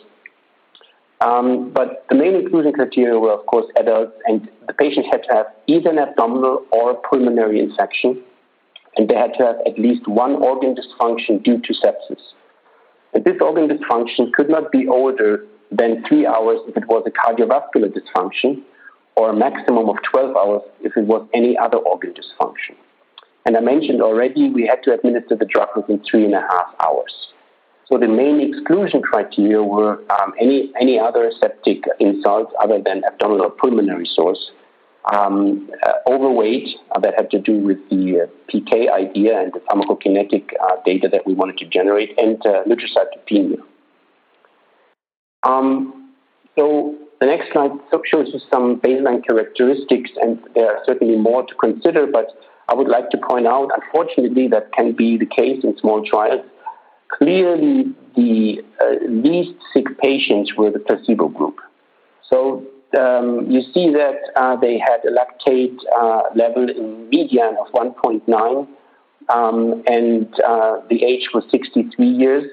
And when you compare that to the high dose group, where the age was just about almost 10 years or a good 10 years more in median older, and the lactate levels being almost 4 in median, 4 millimole per liters, and the high dose group having the highest number in failing organs at inclusion, then you see there is not really an equal distribution, but that's due to the low number of patients, and that can happen. But that should be probably considered when looking at the slides. Now, this is just an important slide for us. So this is C5a measurement. It took us, I would say, 5 years to have a validated C5a ELISA. Very tricky. And what you see here that is the very significant suppression of C5a levels down to the detection limit of that ELISA. And you see the 3 dose groups, the gray one being the low dose group, and the 2 others, the medium and high dose group. So we were able, as we set out to do, to really suppress C5a levels for 24 hours, so 1 day up to 5 or 8 days. And this is maybe not be much of an astonishing slide, but actually I think this is the first time to be reported in history in patients that C5a can be suppressed with the drug. And so we were happy to see that. Now, what I would like to share with you is just 2 slides on efficacy. These data are not published yet, and I have to ask for your patience. We will publish this together with the PI, Michael Bauer, and we will have a study group, a publication committee come together, and so it's not published yet, but it will be. So here you see % drop from baseline in interleukin-8. And you see the dotted line is the placebo group and the low dose group, which we felt was not able to suppress significant enough C5a levels. But the medium and high dose are here put together because it's the same dose until 72 hours. And you see that we had quite a substantial drop when you compare that to the non-sufficient dose or the placebo group. Now, on a clinical endpoint, one thing that clearly stuck out was the ICU-free days and the initial stay on ICU, and I will share with you here the ICU-free days. So these are the days that the patient did not have to be in an ICU, counted over inclusion of the patient into the trial until day 28. And you see on the right-hand side the median, on the left-hand side the mean with the standard deviation. Clearly, this is not statistically significant. The patient sample size is clearly too low for this. But interestingly enough, the patient groups that were in average about 10 years older and had double higher lactate levels had quite a substantial shorter stay on the ICU, had more free days than the medium and the low dose group and the placebo group. So this not being statistically significant, it's basically a signal that I'm happy to share with you. And the trial, as I mentioned, was not powered to show to prove any significant difference in a clinically meaningful endpoint. However, we felt that these signals were very encouraging. Now, overall, to summarize this, we had a very positive phase 2A trial. All primary endpoints were met, highly statistically significant C5a inhibition. IFX-1 is fully selective, so it did not block the important membrane attack complex that I pointed out earlier. It was safe and well tolerated. The PK/PD profile was as expected, and we had no anti-drug antibodies detected. So we were quite happy. We saw some efficacy trends, I would call it, in cytokine reduction and on some clinical outcome parameters. So we can say that we have a highly active, biologically active anti-C5a blocking drug. Now I come to my second last slide. And this I'm showing you also in my capacity as a CEO of the company, but also as a person who has really developed this from bench to bedside. So despite our enthusiasm about the data, we were not able to attract investors, classical investors, and I've seen many of them on Wall Street and also here in Europe, for putting money into additional trials in the sepsis field. And that has to do with the failure rate that Kevin was talking about and Richard Hotchkiss in his talk was talking about, but it has to do also with the amount of money that you put at risk. And I have tried to depict that in this graph. You see the discovery phase of a drug through the lead drug development, preclinical phase 1, phase 2, phase 3, and market. And this is a very, very conservative estimate of myself, what you would have to put in, what we as a very small company would have to put into bringing this to the market. And we're talking about 100 to 150 million. And we just completed and published that we were able to attract now a nice amount of money, 31 million euros, $35 million into the company. So now we are well financed, but not to continue the sepsis program. So we put them on hold. I personally feel very sad about. I would have liked to push it, but I clearly got not only from investors the signal that this would not find funding, but also from big pharmaceutical companies. So we had to react to it. Obviously, we have a very interesting drug, and we're developing in other markets. And you see, just as an example, the orphan drug market, there you can reach markets with 30 to 50 million money at risk. And this is much more attractive for many companies. Now we're still staying on track. So we have one development plan that will look into severe community-acquired pneumonia. So we haven't given it up, and as I mentioned, I put it on hold. But I think this is a critical remark at the end, but I think it's also part of the true story. I think we have here a potentially working drug. We have a good concept. That's my personal opinion. I am conflicted. I mentioned it. But the community that invests and puts money at risk for this is not ready to put more money into future development. Now, I think I would like to summarize the talk. C5a inhibition, I think, is interesting. It's an interesting approach in patients with early septic organ dysfunction. Available funding for later stage clinical development in sepsis appears to me as extremely difficult and challenging. I haven't talked about that in detail, but I think 28-day mortality is a very difficult primary endpoint. our control arm had an overall mortality of 12%. That maybe is also explaining the low lactate inclusion levels and others, but I think generally we have a clear tendency of lesser mortality. And we also have a non-clear rate of sepsis attributable death rates. So we don't know how many of the patients that are dying in these trials are truly dying of the response, immune response, and how many of them are basically dying because there's an underlying surgical problem, for example, that has not been solved and cannot be solved. So I think my own perspective is that sepsis is not a disease. We need different types of clinical trials in this field. There's a very high unmet medical need, and we need to be creative together to make an advantage for patients and to bring something meaningful to the bedside.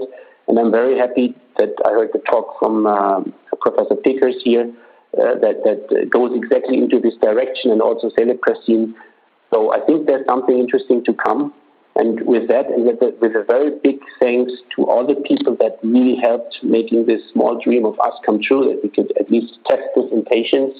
Michael Bauer, our principal investigator, many investigators at the different study sites, and my very special thanks at last also to Professor Reinhardt, who has not only been my mentor, but also a very strong supporter that we push this. Thank you so much for your patience. I was very honored and happy that I could present this today, and I'm happy to take questions. Thank you very much. Very nice presentation. We have a few minutes. Let me just ask, you did a fabulous job of getting the treatment in such a short period of time, to which you and your team should be congratulated.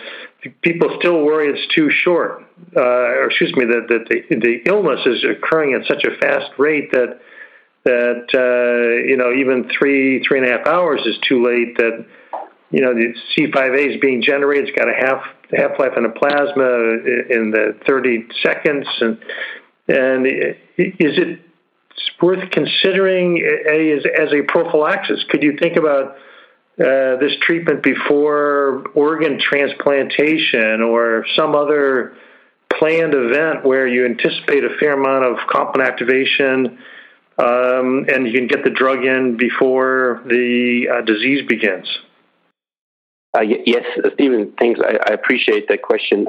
Actually, we are right now running a phase 2 trial, multi-center trial in Germany in complex cardiac surgery where we can treat fully preventively. So this is a trial where we, in the acute care space, where we feel there's an unmet medical need, where we are delivering the drug preventively before even the insult starts.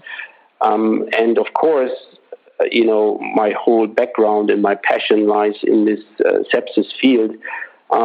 We have been torturing our minds to find the best way to even be quicker than 3.5 hours. But frankly speaking, having the informed consent procedures that we have to respect in Germany, and we conducted this study with the SEPNET trials group, which is really an experienced trial group in that area.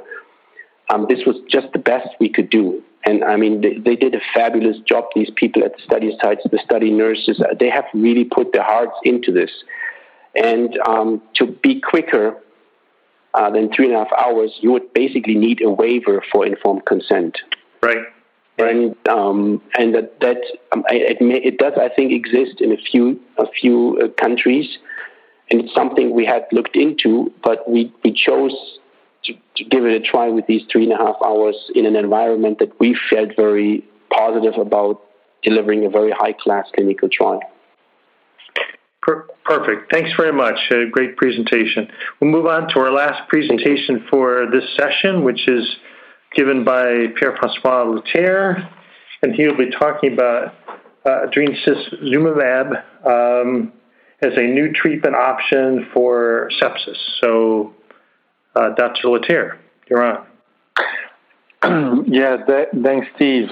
So I'd like here to show some new developments regarding the use of a new antibody directed against a adrenomodulin that plays apparently a major role in sepsis. And so adrenomodulin is a vasoactive peptide hormone that plays and acts as a autocrine and paracrine and endocrine in patient having sepsis or septic shock, and plays a role on a worsening or enhancing vasodilation, but also modifying the vascular integrity and therefore modifying the vascular permeability. And so this hormone plays a role on the endothelial and smooth muscle cells, and it's acting via the G protein coupled receptor, so the CLR and AMP2 and 3, and so finally via the CMP. And so adrenomodulin has been at least tested and measured in patients developing severe sepsis and septic shock, and this has been done in various countries in a large number of patients developing sepsis, and to see how robust adrenomodulin levels were correlated and associated with the outcome of patient.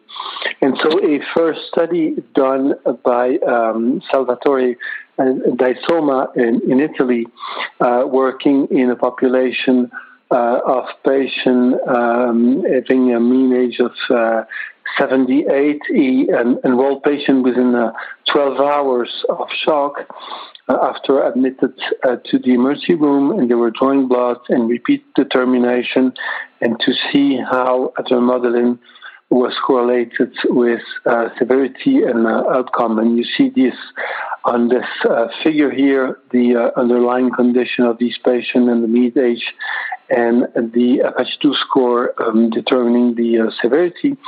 And you see that this level, this plasma level of adrenomodulin was rather well correlated with the outcome of patient, and non-survivors and at elevated level in throughout the course of their disease process from baseline to the 4th days, and you see that there was a significant difference in the mean level, having a adrenomodulin level above 70 micrograms in the patient with a poor outcome. And so this was in the plotted curve you see here, where you see that patient having septic shock compared to other cause of death had a significant difference in the adrenomodulin level.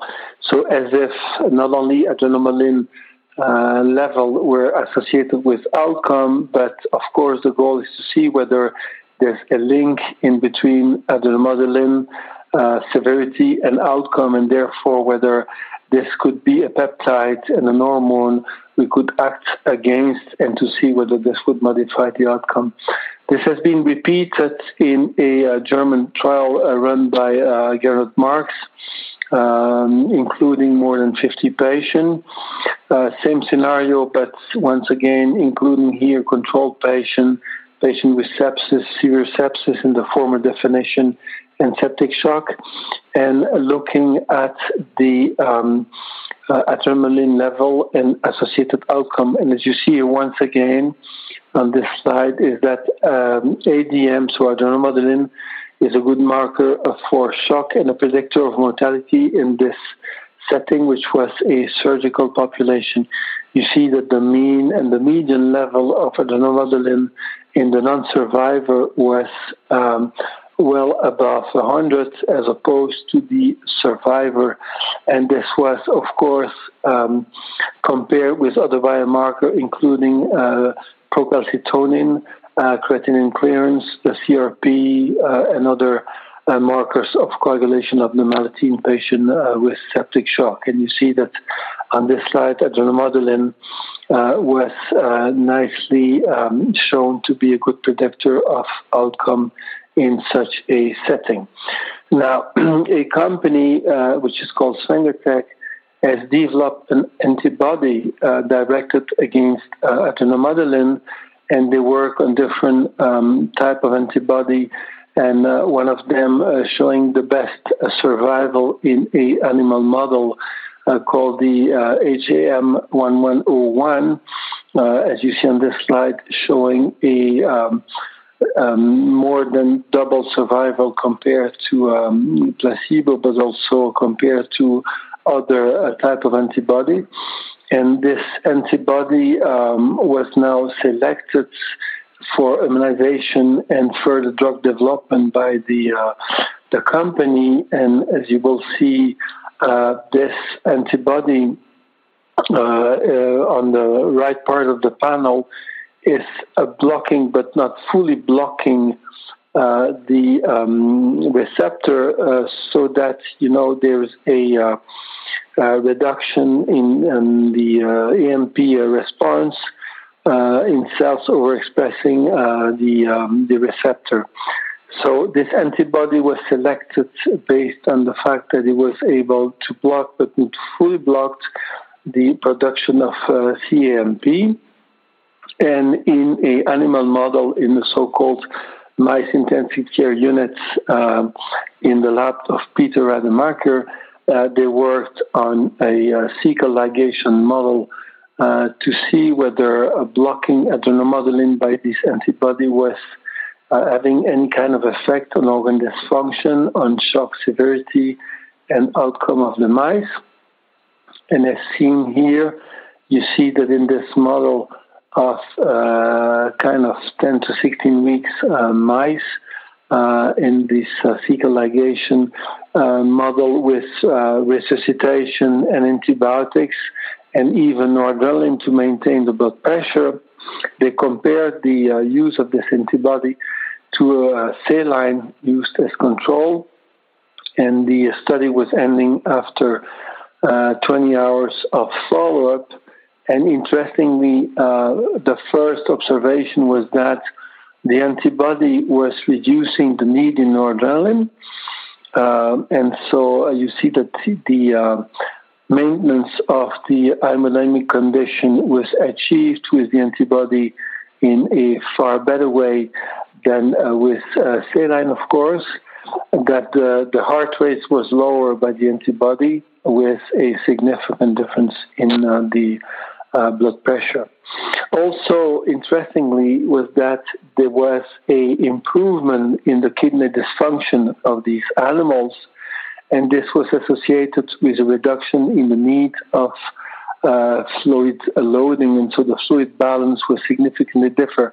So this would support the fact that this antibody acting against adrenomodulin is also reducing the permeability, reducing the need of fluids, and at the same time improving the kidney function of these animals. Now, in terms of inflammatory response, in a similar way, the antibody was associated with a reduction in the over-inflammatory response, as shown here by a significant reduction in the level of IL-6, together with a reduction that was also significant in the level of TNF in these animals. So not only is the drug acting on the vascular tone and improving the blood pressure, but seems to be reducing the increased permeability observed in sepsis, but at the same time having a effect on the host response in terms of inflammation based on these two biomarkers. Now, on top of this, looking at histology of these kidneys, you see that the animals treated with the antibody directed against adrenomodulin, so the HMA1101, was also reducing the extravascular albumin accumulation in the kidney, and this is supported also by the second part of the panel, where you see that VEGF was reduced compared to control animals, and also angiopoietin-1. So definitely this drug and this antibody seems to affect the side effect or the effect of adrenomodulin, not only on the vascular tone, but also on the tissue damage induced by sepsis.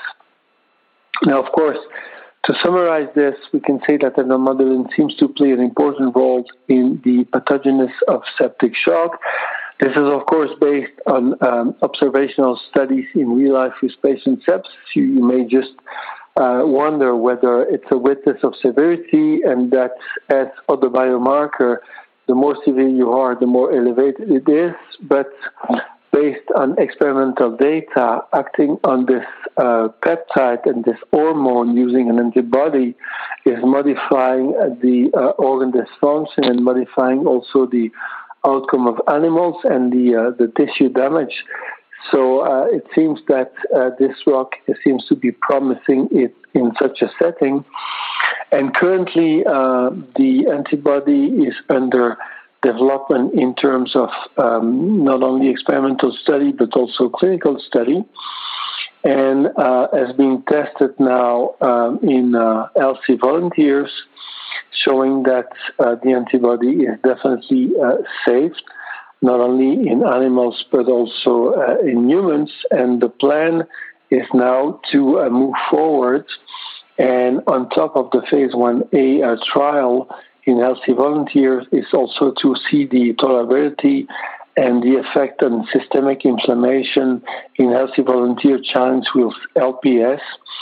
And within the coming 6 to 8 months, the plan is to develop a phase 2 trial to demonstrate not only safety and tolerability of the antibody directed against adenomodulin, but also to look for a clinical signal, most likely to be the change in organ dysfunction, and especially the change in hemodynamics and respiratory dysfunction, together with the kidney dysfunction, altogether supporting the fact that the experimental data are supported by clinical data in the coming months and years. And I think that this will complete my presentation regarding this promising intervention. Thank you, PF. That was a great talk and a very unusual and interesting strategy that I think has much to say for it. Just to remind the audience, we're a few minutes late, not bad. I'm about 5 minutes late. If you want to leave this session and go to the next session, please feel free to do so. We just want to just ask Dr. Lettier a couple questions. And first, PF, as I recall, there's a difference of effect whether you have a monoclonal antibody directed against the C-terminus versus the N-terminus of the adrenomedulin molecule. The one that's going to clinical trials is the N-terminus monoclonal. Is that right? Yeah. So this has been this is an important question, because we may wonder why a similar antibody is acting differently when it's directed against the C-terminal, the N-terminal. So that's why, based on the experimental data, the antibody directed against the N-terminal was achieving the bigger effect on both hemodynamic and permeability and organ dysfunction. So that's why this is the one that has been finally selected for future development. Okay. As a question, this antibody does not appear to be a blocking antibody, and do you know if it's possible for the antibody to enhance ADM biological activities? It's modulating, but not completely blocking the host response. Right. To the best of our knowledge for the moment. Excellent. All right. That answers all our questions, and really appreciate your presentation. Thanks very much. Very clear.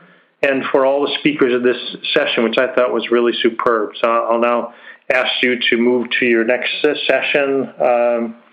Thanks very much for everyone, and thanks for tuning in. Thanks for listening, and thanks to everybody who made this possible, especially our sponsors, which you can find on the Congress website. On March 17th, we will continue with the last session of the First World Sepsis Congress, titled Sepsis, a Global Health Threat. We hope you tune in again.